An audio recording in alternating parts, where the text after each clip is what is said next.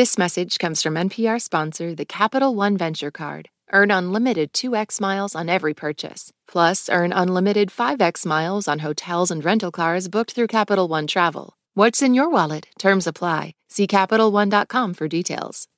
From NPR Music, you're connected to All Songs Considered. I'm Bob Boylan here today with Tom Verlaine. I'm in Washington, D.C. Tom Verlaine played with a band in New York City called Television in the 1970s. Makes great music still. 2 new records are out. One is called Around, and the other new record is called Songs and Other Things. How you doing, Tom Verlaine? Pretty good. For those of you who don't know Tom Verlaine and the band Television, why don't we just start off and play one bit of a song and give people an idea of what the heck we're talking about here. From the LP, Marquee Moon, and this is Marquee Moon.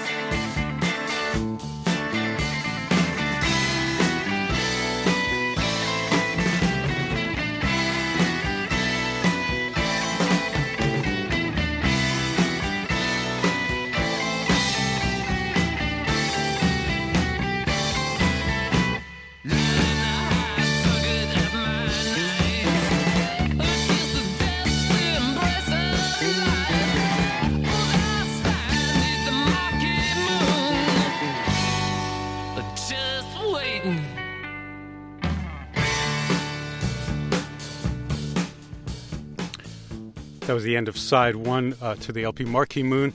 In the band, Tom Verlaine, one of the 2 guitar players, Richard Lloyd, Fred Smith, who's a bass player, Billy Fike, a drummer.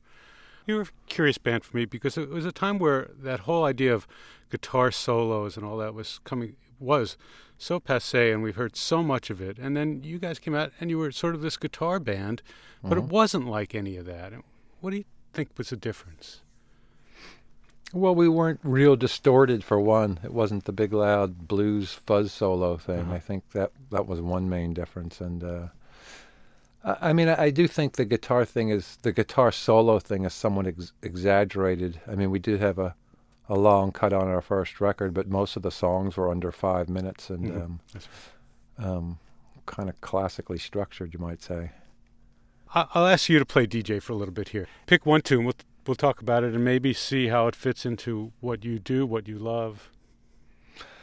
Yeah, well, we could maybe start with this Charlie Mingus thing. It's a thing called Hog Callin' Blues from a record called Oh Yeah. And in the early 60s, I was playing saxophone. Before that, I played piano. But I did all this stuff before guitar. And this was I found an amazing, exciting record. Just all the solos on it, everything about it. I mean, you can hear Charlie yelling stuff in the background on it. It's just such a cool record that I thought it'd be great to play it on the radio. Let's listen to Charlie Mingus, and the cut is called Hog Callin' Blues.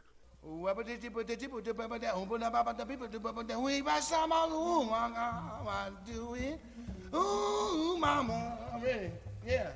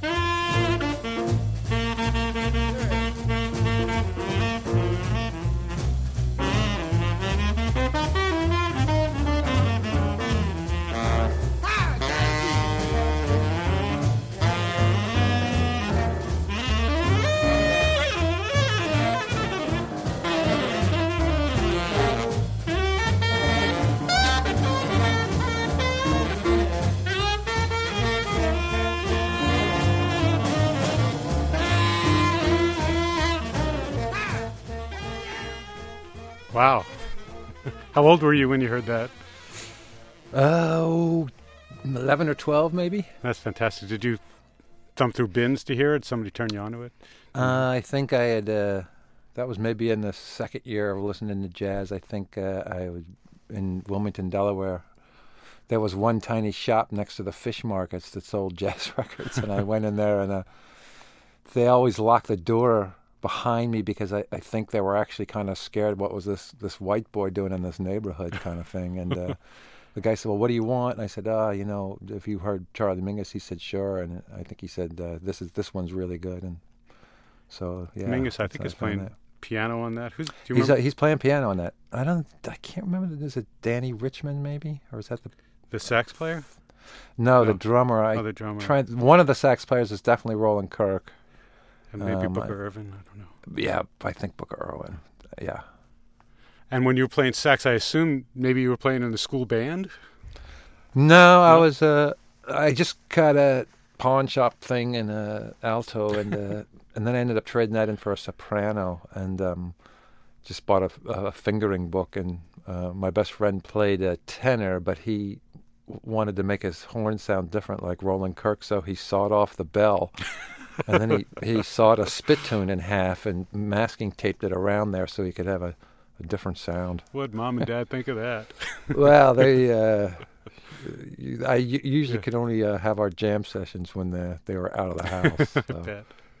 But there is some tapes of this I'm trying to track down because my dad had a tape deck. So was your dad an audiophile or one of those? No, he would just kind of. He had I remember him having a pretty big mono unit actually for years and playing Frank Sinatra and stuff. And but he did have a tape deck. I remember that. So that wasn't very common for that. I guess not. I mean, I actually don't know why he had it because he never seemed to use it, and he showed me how to record things on there. So very cool. I hope you find those tapes. Pick something else for me. Yeah, this is a piece I heard first. I was living in England in the mid-'80s, and there was a Polish import shop there, and a very big shop, and on the balcony they had these records, and I asked the woman, can I go up on the balcony and look at the records? She said, yeah, they're all £1 a piece, which was about $1.40 for new vinyl records, and so I just grabbed a handful of some modern Polish composers I never heard, and this was a really beautiful piece. I think it's 3 pieces in old style for string orchestra. And Goretzky, I hope I'm pronouncing his name right, was up until a certain point writing, for lack of a better word, no rhythm, no melody music, and which is, the kind of prevalent tendency of the late 20th century, especially long developing pieces. Right, and then at this point he wrote this thing, as he says, in the old style, and it's kind of deceptively simple piece, but I think it's a great piece for strings.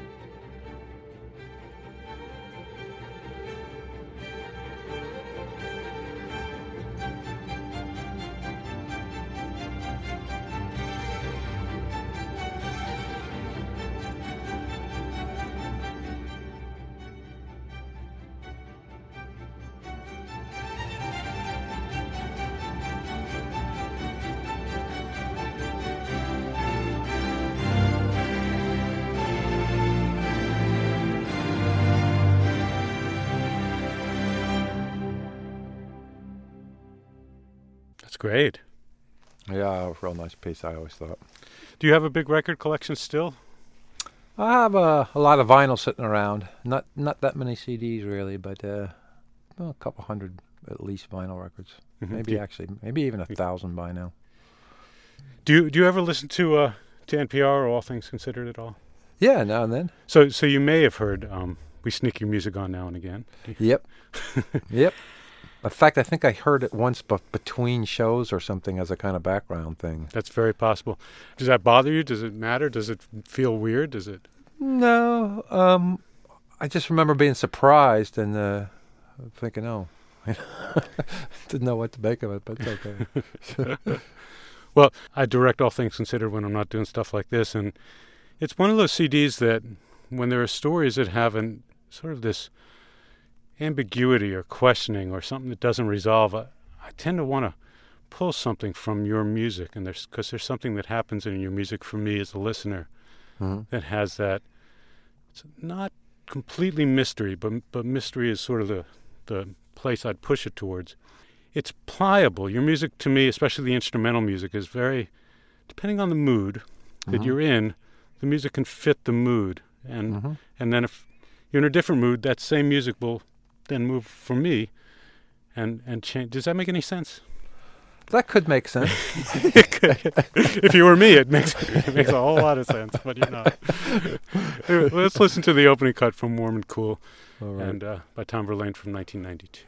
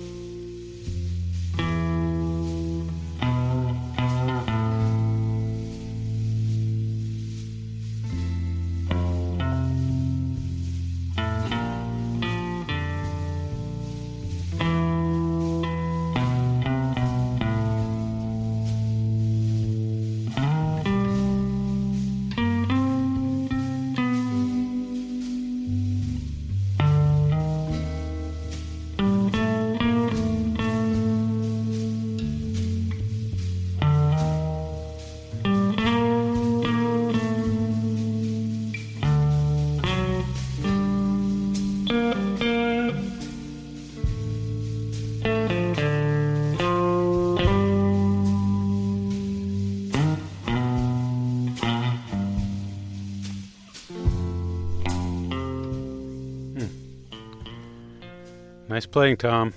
Well, thank you. And the drumming is pretty spectacular, too. Spectacular maybe is the wrong word, but...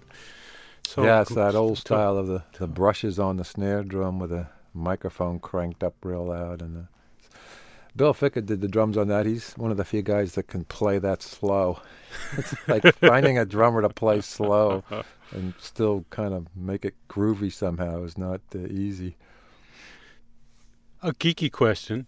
There's a real clean sound that you always seem to have that is very attractive to me and obviously to you.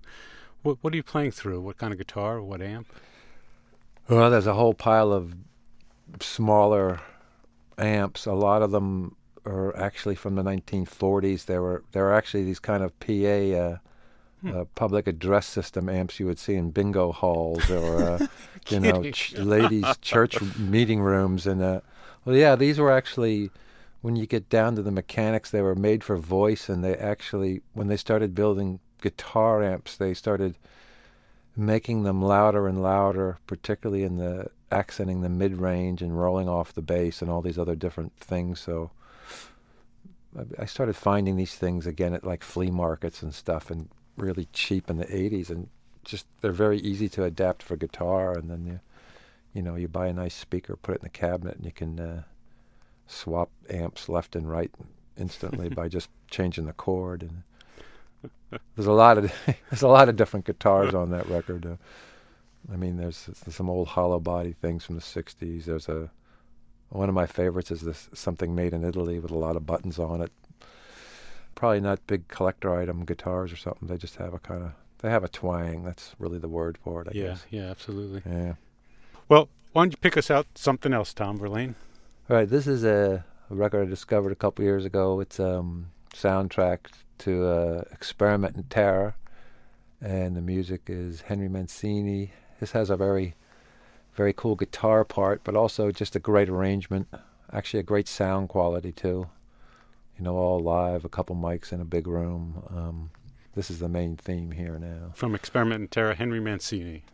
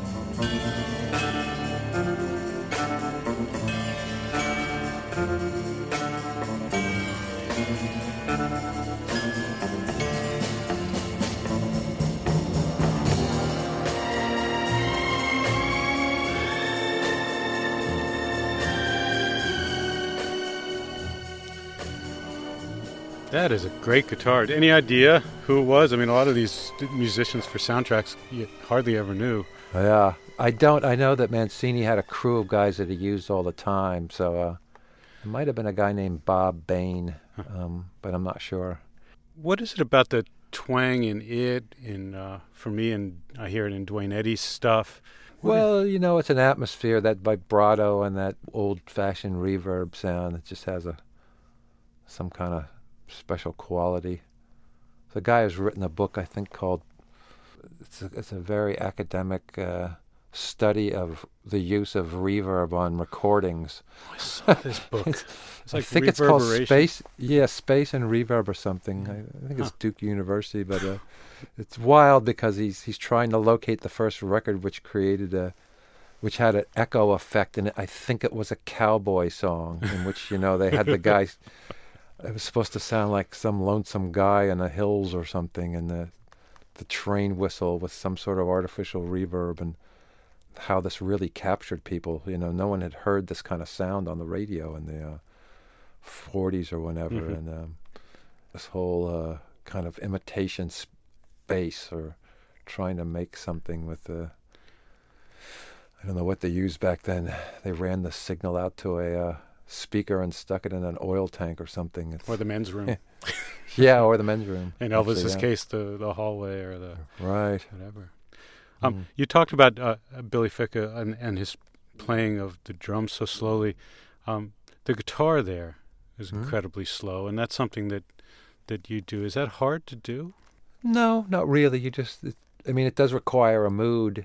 I don't know if I would do 20 takes of something like that. I think most of both instrumental records is 1 or 2 takes and then try something else, The new one, the one called Around, is I think almost all first takes, and then in some cases editing quite a bit. Something might have been 5 minutes long, cut down to 2, or 8 minutes long, cut down to 3, kind of thing. You want to pick me a cut from Around? We can play some of that. That might fit nicely. Well, here. we can try again. Maybe this first one on there, which is just kind of a solo guitar piece. Do you remember the names of your tunes? The O of a door. Okay. There you go. This is and called a door is not what you open and close, and right. The O of a door as an adoration. Okay.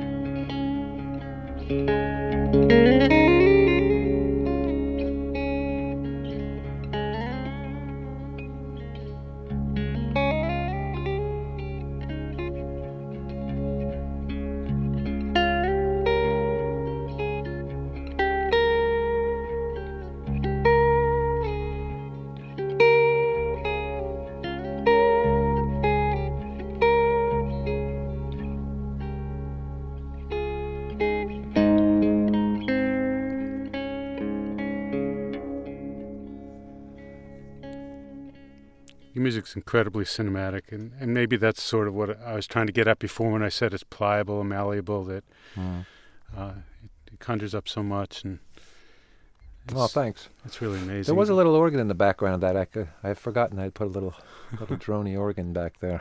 How would you write a piece of music like that? I mean, do you sit around at home doing this? Well, that actually was a lucky moment of a somebody I knew was selling a guitar, and he said, I'll drop it by the studio if you might want to buy it. So he dropped it by, and actually before I had gotten there to the studio that day, and I went in and plugged it in, and I said, well, let's just record this.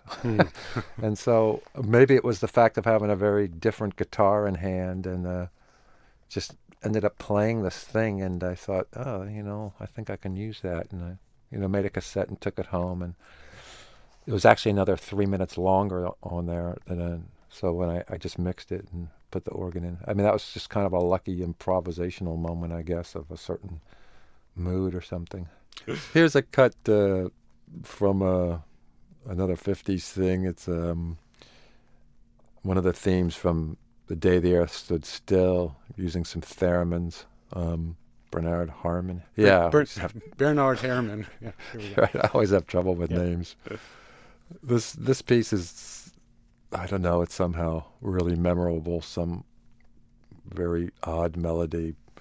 Oh, it made a completely cheesy film fantastic, actually. I think the soundtrack did. Yeah. It's somehow, it's a real memorable piece. It's still a very memorable film, too. The way the images from that film stick in my mind probably as much as any other film I've ever seen, so... And if you ever come to Washington, it's hard not to be around the monument and stuff and think about that movie still for me. And I've lived here since I left New York, I've lived here for 30 years. And well, that one and Earth versus Flying Saucers are terrific for Washington, D.C. things, especially the little models and the models of the buildings that the animator Harryhausen built. Oh, right. Little saucers, crashing into the pillars of one of I forget the name of that huge building down there. It's nice. I think it might have been the Lincoln Memorial. Yeah. Well, let's listen to Bernard Herrmann and the theme to The Day the Earth Stood Still.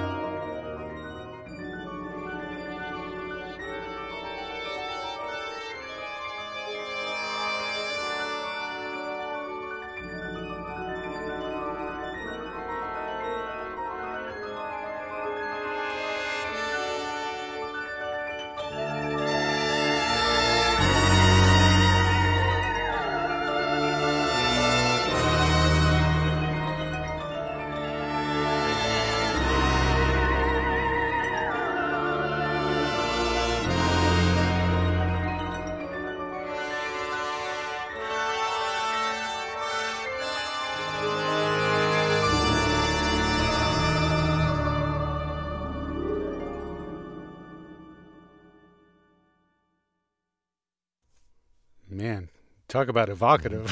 Yeah, that's also, I didn't notice, never really noticed before, but the percussion keyboardy thing there is like an early use of that endless eighth note thing that, Philip Glass and all those people use. They all watch the same movies. Well, if it's strange, I never really realized this. I mean, this is like, I don't know, 1955, 58. 51, and you've got that, I think. Whoa, I think really? It was 51. I could be wrong, but I think it was. Yeah, and you have that odd, endless pulsing keyboardy thing going on. Huh. There's a guy, I think it's Samuel Hoffman, Dr. Samuel Hoffman, who is the guy who played the theremin in probably every single science fiction movie there was. Hoffman, right. Yep. So you've done these two records, and one of them is instrumental, one of them is almost completely, they're instruments, of course, but only one song is without voice. Well, I'm going to ask you to pick one from the new CD, this vocal CD, Songs and Other Things. But before we do, tell me about the band that you're taking on tour and where you're heading and Right. Well, the band will be Fred Smith from television, who's always done my solo tours, and a guy named Jimmy Rip, who likewise has also done all my solo tours. As and guitarist? Then the drummer, that's the guitarist, yeah. And the drummer, Louis Appel, who did most of the new vocal record as well. Pick a cut for us from the new CD. And let's do A Day on You. Okay. Or the day on You. Tom Verlaine, thanks for doing this. Okay, appreciate it. Be well. Tom Verlaine, he has 2 new CDs out. One's called Around. It's the instrumental CD. The other's called Songs and Other Things. I'm Bob Boylan for NPR Music. It's All Songs Considered.